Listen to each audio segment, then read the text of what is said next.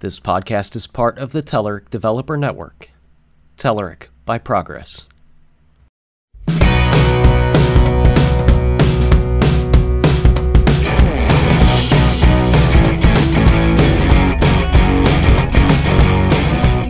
Hello and welcome to Eat Sleep Code, the official Telerik podcast.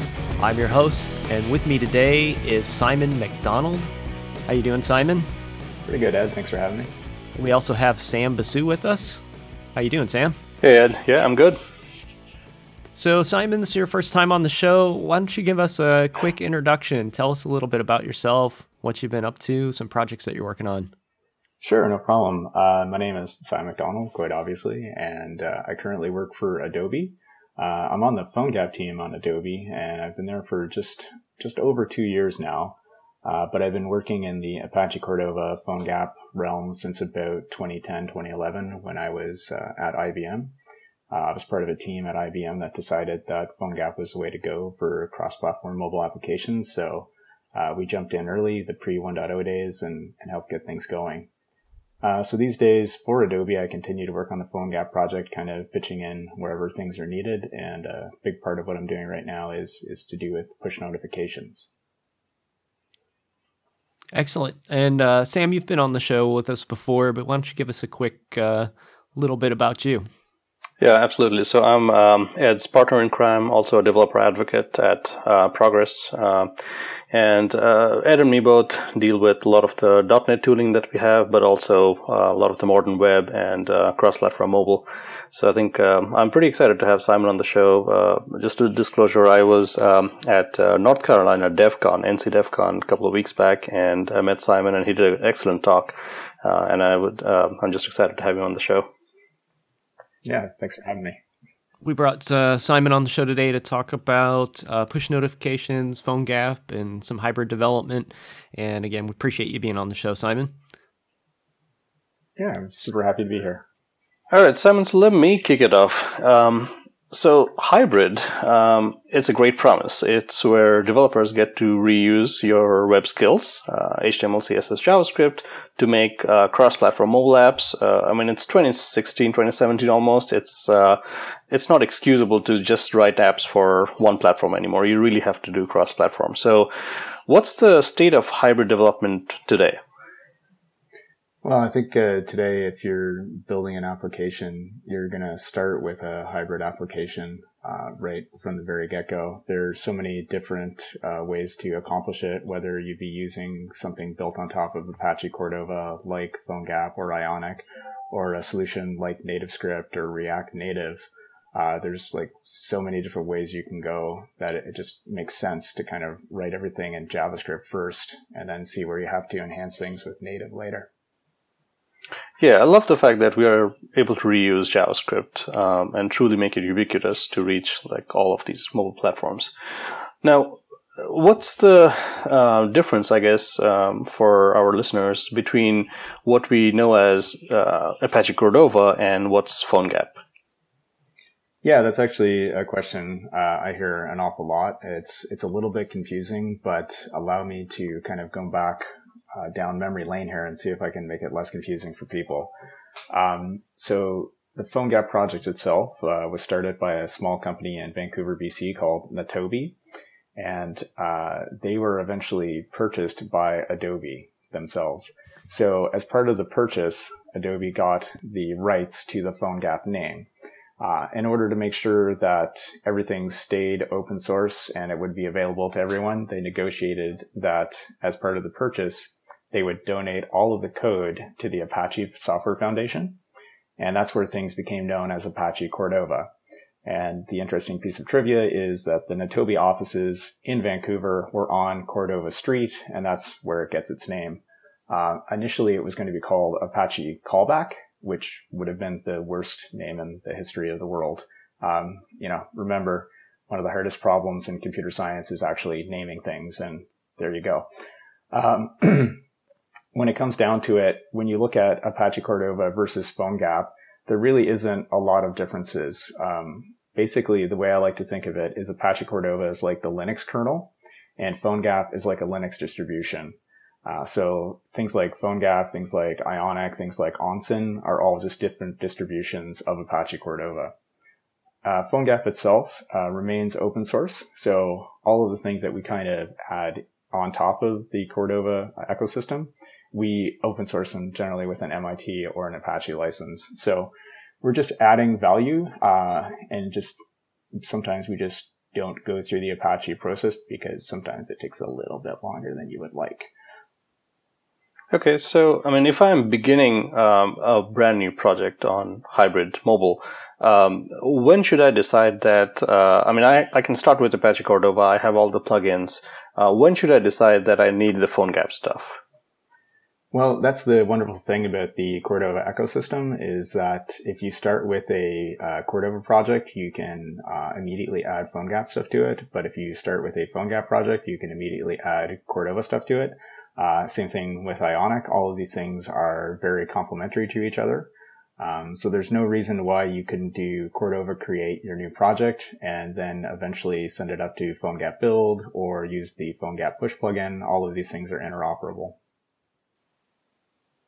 Okay. Now, I mean, before we head down more of the hybrid development, let me ask you like sort of a frustrating question that we sometimes get. And we have been doing mobile for a long time, and hybrid has come a long way. I think most modern phones have browsers and web views that are very, very fast. But sometimes, I mean, you can still walk into a Walmart and buy an Android, which is like really old. And it's a new phone, but it's running an old version. So how do you get around some of these, like sometimes the performance considerations that hybrid gets dinged on? Yeah, that is a really tough one. What we tend to see a lot is that like you said, the latest phones have very up-to-date web browsers and web views that you can take advantage of a lot of the performance benefits.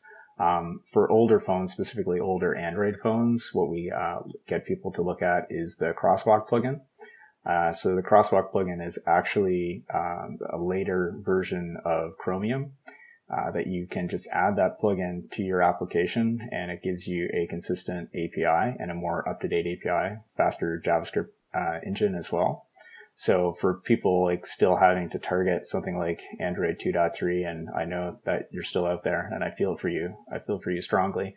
I would definitely look at using Crosswalk in order to help with that. Oh, that is interesting. I didn't know about this, so maybe we should add this to the show notes. So it sounds like transcription, like with Babel, but with performance benefits as well. Oh no, it's not like transcription at all. It's basically like taking the latest Android web view and compiling it into a static library and running it on like an Android 4.0 or an Android 2.3 device. Oh, okay. Yeah, so it does add quite a bit of size to your application package, but if you need to support those older versions of Android, it'll give you a consistent interface because the APIs that it supports are the same ones that you would have in latter versions of Android, and you would also get the performance benefits as well. We can take it offline, but I can probably get you in touch with some folks from Crosswalk so you can learn some more. Yeah, we'll love to add it to the show notes. So let's just say I have made up my mind. I'm going to go deep dive into making a hybrid app. What I'm writing is pretty generic. It's JavaScript and CSS and so on. But what kind of tools do you use to kind of get a head start on your project? What's your tool set like? Yeah, I think I have probably a different tool set than a lot of people because I'm working on the framework itself to enable people to write applications. So a lot of my day is spent bouncing back and forth between Xcode, Android Studio. I use the Atom editor on the desktop and various different browsers. I do really love the Chrome DevTools, but if you're asking me where I spend most of my time, it's Chrome DevTools, Atom, Android Studio, and Xcode. Let's get into some push notifications. Simon, you have an excellent talk that you did on push notifications using PhoneGap. Why don't we talk a little bit about the ins and outs of the different types of push notifications and how to kind of wrap our heads around all that and make sense of it in our application? Sure. Just a clarifying question. When you say different types, do you mean the differences between Android and iOS, or the different types of push notifications, like background ones, silent ones, etc.? I think I meant more the latter, but we could also talk about the differences across different platforms as well. I think that's also something that developers would be dealing with on a regular basis. Yeah, it's a lot of fun when people are trying to send the push payload to our applications, and they're sending it in the wrong format. It's one of the things in my issue template is like, please show me what you're actually sending to the device, and then I'll be able to help you debug it. But when it comes to different types of push notifications, for a long time, Android was really leading the way on things like this. It had, just besides the regular text notifications, you could send large picture notifications, a lot of stuff with action buttons and inbox styling, lots of different formats. As of iOS 10, we've now got a lot more functionality on that as well. And I really liked even in earlier versions of iOS how you could have action buttons, which is a huge benefit. So I got a question here. I mean, push notifications are great to kind of increase the user engagement with your app, but is there a downside? Like, could you overdo it? Oh, yeah, you can totally overdo it. In fact, in the talk that you saw, we have one slide on what is the main reason why people uninstall your application, and, not to lead the witness, but obviously if it's a talk about push notifications, the main reason is unknowing push notifications. If you end up sending too many notifications, you're going to get people to uninstall your app. In fact, I don't really want to call it out by name, but there was one game that my daughter particularly loved to play. But I think I was getting a push notification to my phone about every 3 hours, and eventually that app just disappeared. And she's like, what happened to the app? I'm like, I don't know what happened to that app. Obviously I didn't uninstall it because I was annoyed with it, but she can still play it on her iPad, so that's fine with me.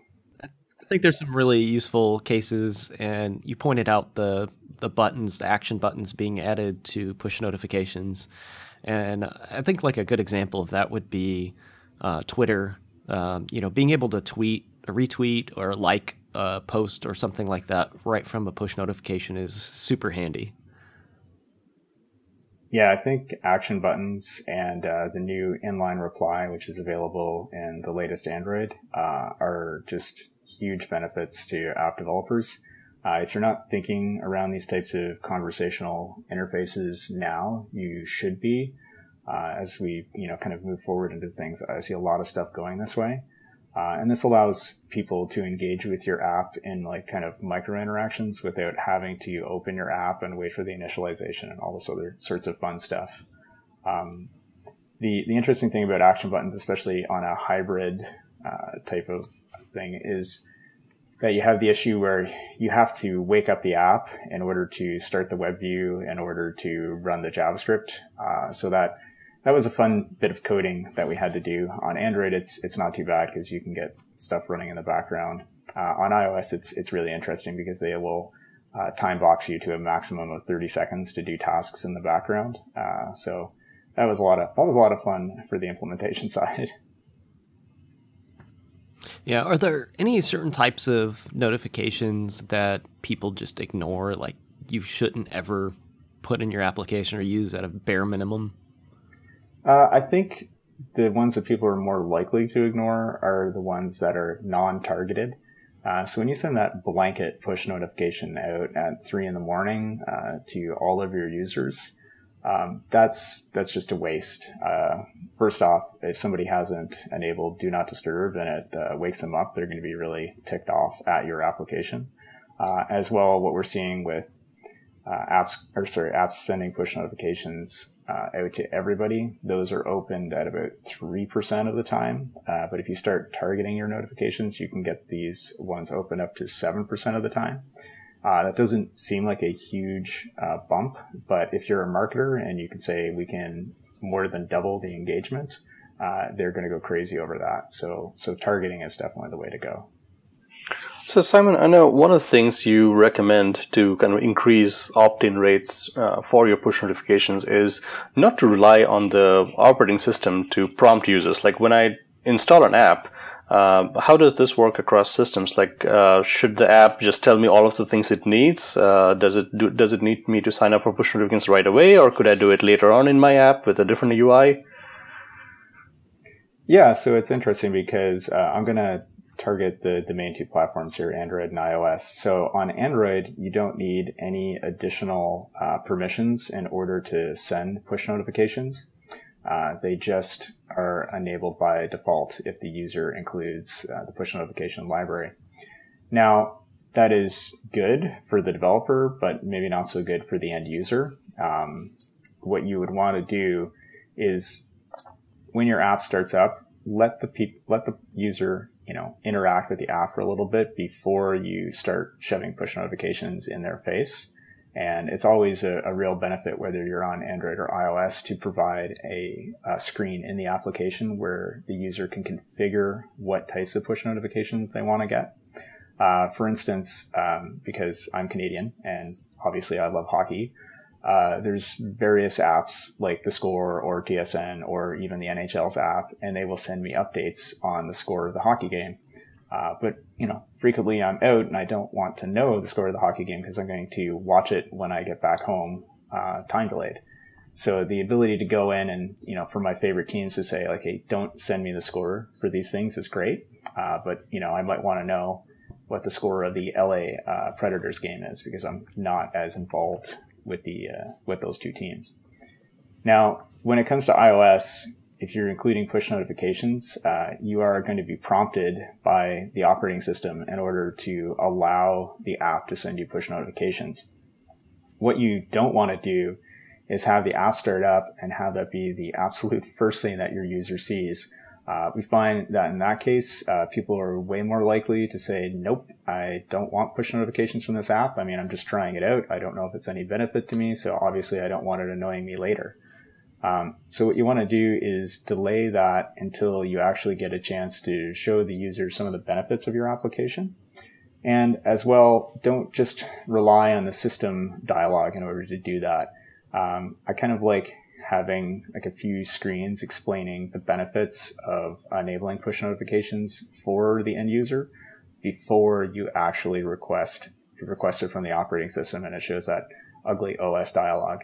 And you can use that both on Android and iOS because that's a good way to be able to show people where you can go in your application to configure the types and the amounts of push notifications you're going to get. Now, are some of these best practices you're talking about, are they just kind of common sense things, or have you done some research or read some research papers that show, have tracked analytics on these things and showed, people don't subscribe to certain types of notifications or certain apps that prompt you to immediately sign up for notifications don't get used? Yeah, I wish I could say that they were common sense, but there's actually a number of studies out there. Lots of the major push notification vendors, folks like Urban Airship, study these things and track the analytics of it. And they can see that apps that just immediately ask for push notifications are a lot less likely to have the user opt into push notifications. So I think the overall global opt-in rate was about 50%. Actually, I think it's dipped below 50% now. But apps that wait and show benefit before asking for push notifications can get that opt-in rate up between 60 and 70%, which again, a 20% increase is pretty huge for user engagement. Absolutely. Yeah, and I also like apps which make push notifications kind of configurable. So instead of just a blanket one checkbox that says I'm accepting push notifications, why don't you break it down for me? Like if you're a social app, only do it for direct messages or mentions and things like that. So I am explicitly signing up to receive push notifications for the things that I care about. Yeah, that is definitely a best practice. I like the way that Slack allows me to. If I turned on the fire hose on Slack, I would be getting push notifications like every 3 seconds. But being able to select only at mentions or specific channels that I always want to be notified on is a huge benefit there. Yeah, we love Slack. I mean, we're on Slack all the time, except for like a single inbox now, you have like 12 inboxes, and you got to be careful how many notifications you want. Yeah, I think, there's the hierarchy of inboxes now, and I think like right. It's now well down the chain. And I think I check my corporate email about once every 2 or 3 days, so it's fun. Yeah. So Simon, I noticed, browsers are starting to push notifications as well. Have you dealt with that at all? Yeah, actually, what we released in the 1.80 version of the push plugin was support for browser notifications. So currently, right now, Firefox and Chrome both implement the same specification to send and receive push notifications, whereas Safari has their own completely different spec because Apple. So what I've actually done on the push plugin, Cordova has the option to do the browser platform. And the browser platform, whenever possible, uses the APIs that are in the browser or shims out calls to other stuff in order to like simulate it. And so that allows you to do a lot of your development right inside of the browser that you're typically used to and the dev tools that you're used to. And now we have the ability with the push plugin to use that service worker based API in order to receive push notifications. So that really helps out in being able to test your business logic for push notifications without having to go through the compile, run, debug cycle on an actual device. So that's been a pretty big benefit towards like getting up and running with push, because if you've ever set up the provisioning profiles and the capabilities and all the other fun stuff with iOS, you know it's a pain in the ass. All right, so Simon, tell us more about the PhoneGap push plugin that you maintain, because it sounds like what you're trying to do is unify push notifications across platforms, which is fundamentally sounds like a really hard thing to do because there are like so many differences between platforms. So what does the plugin do, and how does it unify? Yeah, so about almost a year and a half ago, I had started looking at the PhoneGap push plugin. It was kind of fallen into a little bit of unmaintainable spaghetti code monster, and each one of the platforms implemented the API completely differently. So the way that you would register for a new registration ID or for a notification event was completely different on Android, iOS, Windows, BlackBerry, etc. So that didn't really sit right with me, because like one of the whole purposes of being able to do hybrid development is building to a single API. So I set about unifying the API. I did come up with my own API because I basically wanted to do baby steps towards going to the push notification API that's currently available in browsers. And at that point in time, there really wasn't a standard in the browsers, but we seem to be kind of converging on the Firefox Google way of doing things. So what it allowed you to do was, no matter what platform you were running on, you could just write the same JavaScript code and it would handle push notifications for you. So, I mean, as different as iOS, Android, and Windows are, is it fair to say that when it comes to push notifications, I mean, the sort of architecture everybody uses is similar? Like there is an app, and then you have to register the app and that particular device with a push service of some sort, which Microsoft, Apple, or Google are hosting. And then they give you back a registration ID, which you fire off to your own app server somewhere else. And then that's the URL on which you keep pushing stuff. Does that sound right? Yeah, that's 100% correct. They all kind of do that in the background a different way, but the flow is essentially the same. All right, so where does the push plugin come in, and how does it help you with this flow? So unfortunately, if you're going to connect to GCM, which is Google's push service, you still have to go in and register an application with Google and get an application ID number. If you're going to use Apple's APNS, you still have to go in and set up the provisioning profiles and all that sort of fun stuff. But where the push plugin helps you is that you write a single bit of code where you call the push plugin init and pass it in the parameters for for Google, for iOS, for Windows, and the plugin itself will figure out what platform it's actually running on and call the correct registration method in the background for you. And all you have to do is create a registration event listener, and you'll get back the registration ID. And it's going to be in the same JSON object each and every time. So what we had seen before is that Android and iOS return those registration IDs even in a different format.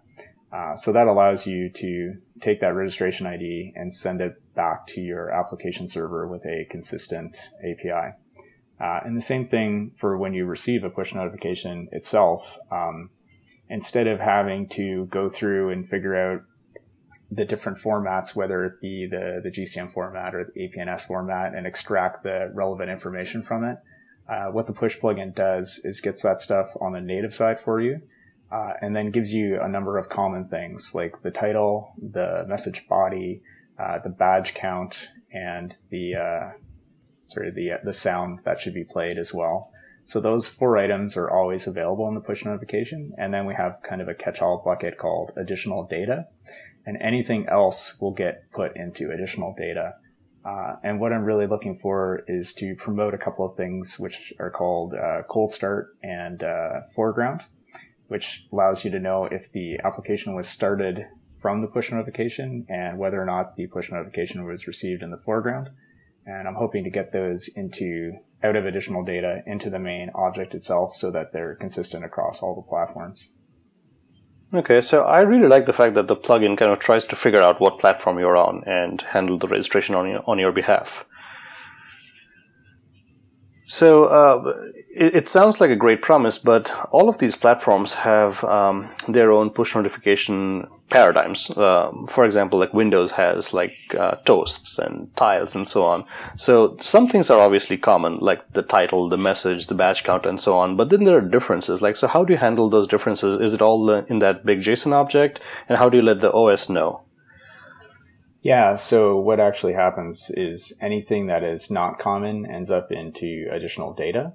And then you would have to take a look at whether or not you're running on the Windows platform and pull those pieces out of additional data.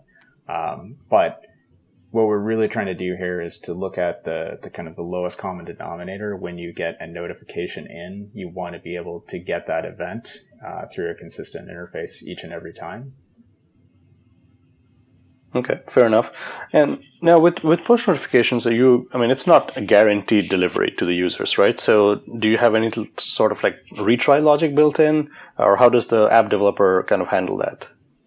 Yeah, so that will be on the application server side. That won't be on the device side at all. So the push plugin doesn't handle that. That's something that you would either go to one of the major push vendors and they would have that kind of retry capability built in. Or you can actually build your own push notification application server yourself. I actually did do that for the testing server that we run, which is actually available to everybody if they have PhoneGap CLI installed. But basically, you need to take a look at on GCM whether or not the message was actually received, and then you can look at doing retries because GCM will tell you that. APNS, on the other hand, you have to register to another service called the feedback service, and that will let you know whether or not the message was received as well. And then you could do some of the retries. But push notifications themselves are not ever guaranteed to make it to the device, so it's not something that you want to use for mission critical type things. Yeah. Now, also with like push notifications, there are different states that your app can be when you receive the notification, right? There can be background ones. So, what are some of these like silent notifications? I know there is an idea of like updating your app content behind the scenes. So, what are some of these things? Yeah. So, the way that the push notification plugin is written right now, if you receive a push notification and your app is on the foreground, then nothing appears in the notification shade, and that's per the operating system's directives. You should not see anything in the notification shade. What happens is that your on-notification event handler gets fired, and then the app itself decides whether or not it wants to show a pop-up or play a sound or anything like that. when the app is in the background and you send a notification and it has things like the title and the body, those things will show up in the notification shade. Your on notification handler won't get fired in that kind of situation because you don't know whether you want to handle it or not. You want to wait until the user clicks on the notification. That's going to open your app and the on notification handler gets called.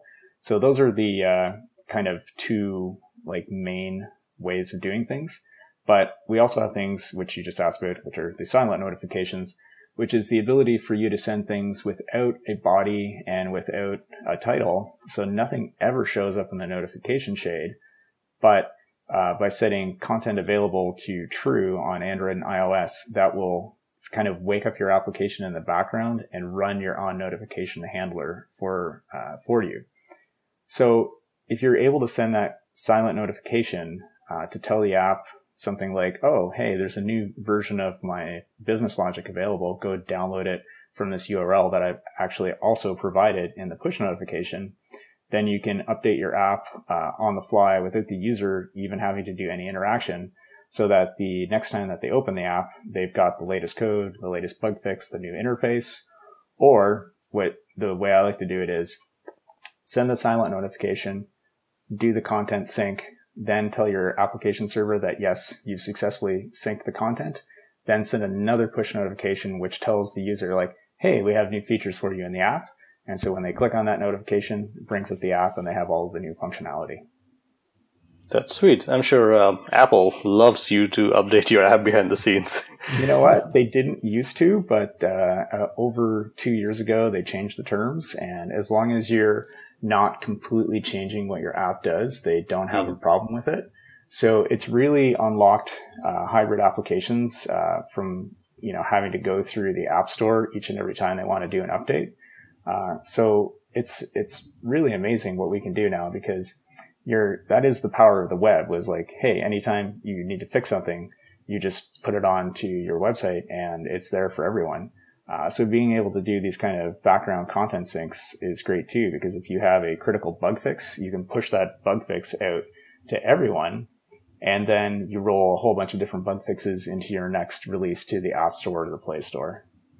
Okay, so testing your push notifications locally, even with this plugin, cannot be easy, right? So what can developers do to maybe help themselves? Yeah, well, actually, that was something that I wanted to be able to help developers. So what I was talking about earlier with the push notification plugin now supporting the browser platform. So you can create a new application and add the browser platform to it. And if you just write all of your business logic to handle the push notifications, you can use the PhoneGap push command. And what it will do is send your payload up to an application server that I have written, and it will send it back down to either the Cordova, the application that you're running inside of the browser, or you can use the PhoneGap developer app, and it will be able to receive the push notification as well. So that gets you around having to set up everything with GCM or with APNS. Yeah, thank you for that. And, Simon, where's the best place to find out more about your plugin? Does it have its own web page? Do you blog about it? Where can we learn more? Basically, the best place to go is on github.com/phonegap/phonegap-plugin-push. And that's the repo, that I try to write a lot of documentation about it. I know it could be better. So if you read stuff and you're confused, please raise an issue on the documentation so I can make it better. And typically we blog about new releases on phonegap.com/blog. And we'll make sure we include all those links in the show notes, which those will be at developer.teller.com. So you'll be able to get those links there. What about you, Simon? Do you have a personal blog that you keep up, or where are you writing anywhere that we can look you up? Yeah, I have a personal blog that I've been kind of ignoring now. It's just at simonmacdonald.com, and that's with an MAC, Scottish, not Irish. And really the best way to keep in touch with me is on Twitter, where I am at MacDonST. That's MacDonST, which stands for MacDonald Simon Thomas. It's my old Unix user ID. It's available everywhere. Please, if you listen to this podcast and you have some questions about push notifications, just start a conversation with me there on Twitter and we can move it to a better forum. Excellent. We appreciate you coming on the show, Simon, and talking about PhoneGap and push notifications with us. And we'll include all those links in the show notes and hopefully start some Twitter conversations online. Yeah, and one last thing, Ed, a quick shout out. I think when I'm doing hybrid development, the thing that I like using is something we built, Telerik Platform, because it gives me that end-to-end mobile solution. So from one place, I can prototype my app, I can go build my app, connect to cloud services, test it, push it out to the stores. I can do like enterprise-wise private deployments and do like analytics to measure how my app is doing. And I can do it on a browser. I can do it through dedicated IDEs or CLI tools. And Apache Cordova and PhoneGap, it's a very open source world, so I can bring in all the tools and all the plugins that I need. Yeah, what I like about Platform is it's got the whole cradle to grave scenario. You can start from absolute nothing and go through prototype all the way through adding analytics and publishing your app. So it's a great soup to nuts solution. Indeed. All right. Thank you very much, guys, for coming on the show. Remember to go to developer.telerik.com for those show notes, and we'll get those up for everybody. Hey, thanks a lot, Simon. Hey, no problem. Thanks for having me on the show, and Ed, it was nice to virtually meet you. Nice to meet you as well. Thanks, guys. Cheers.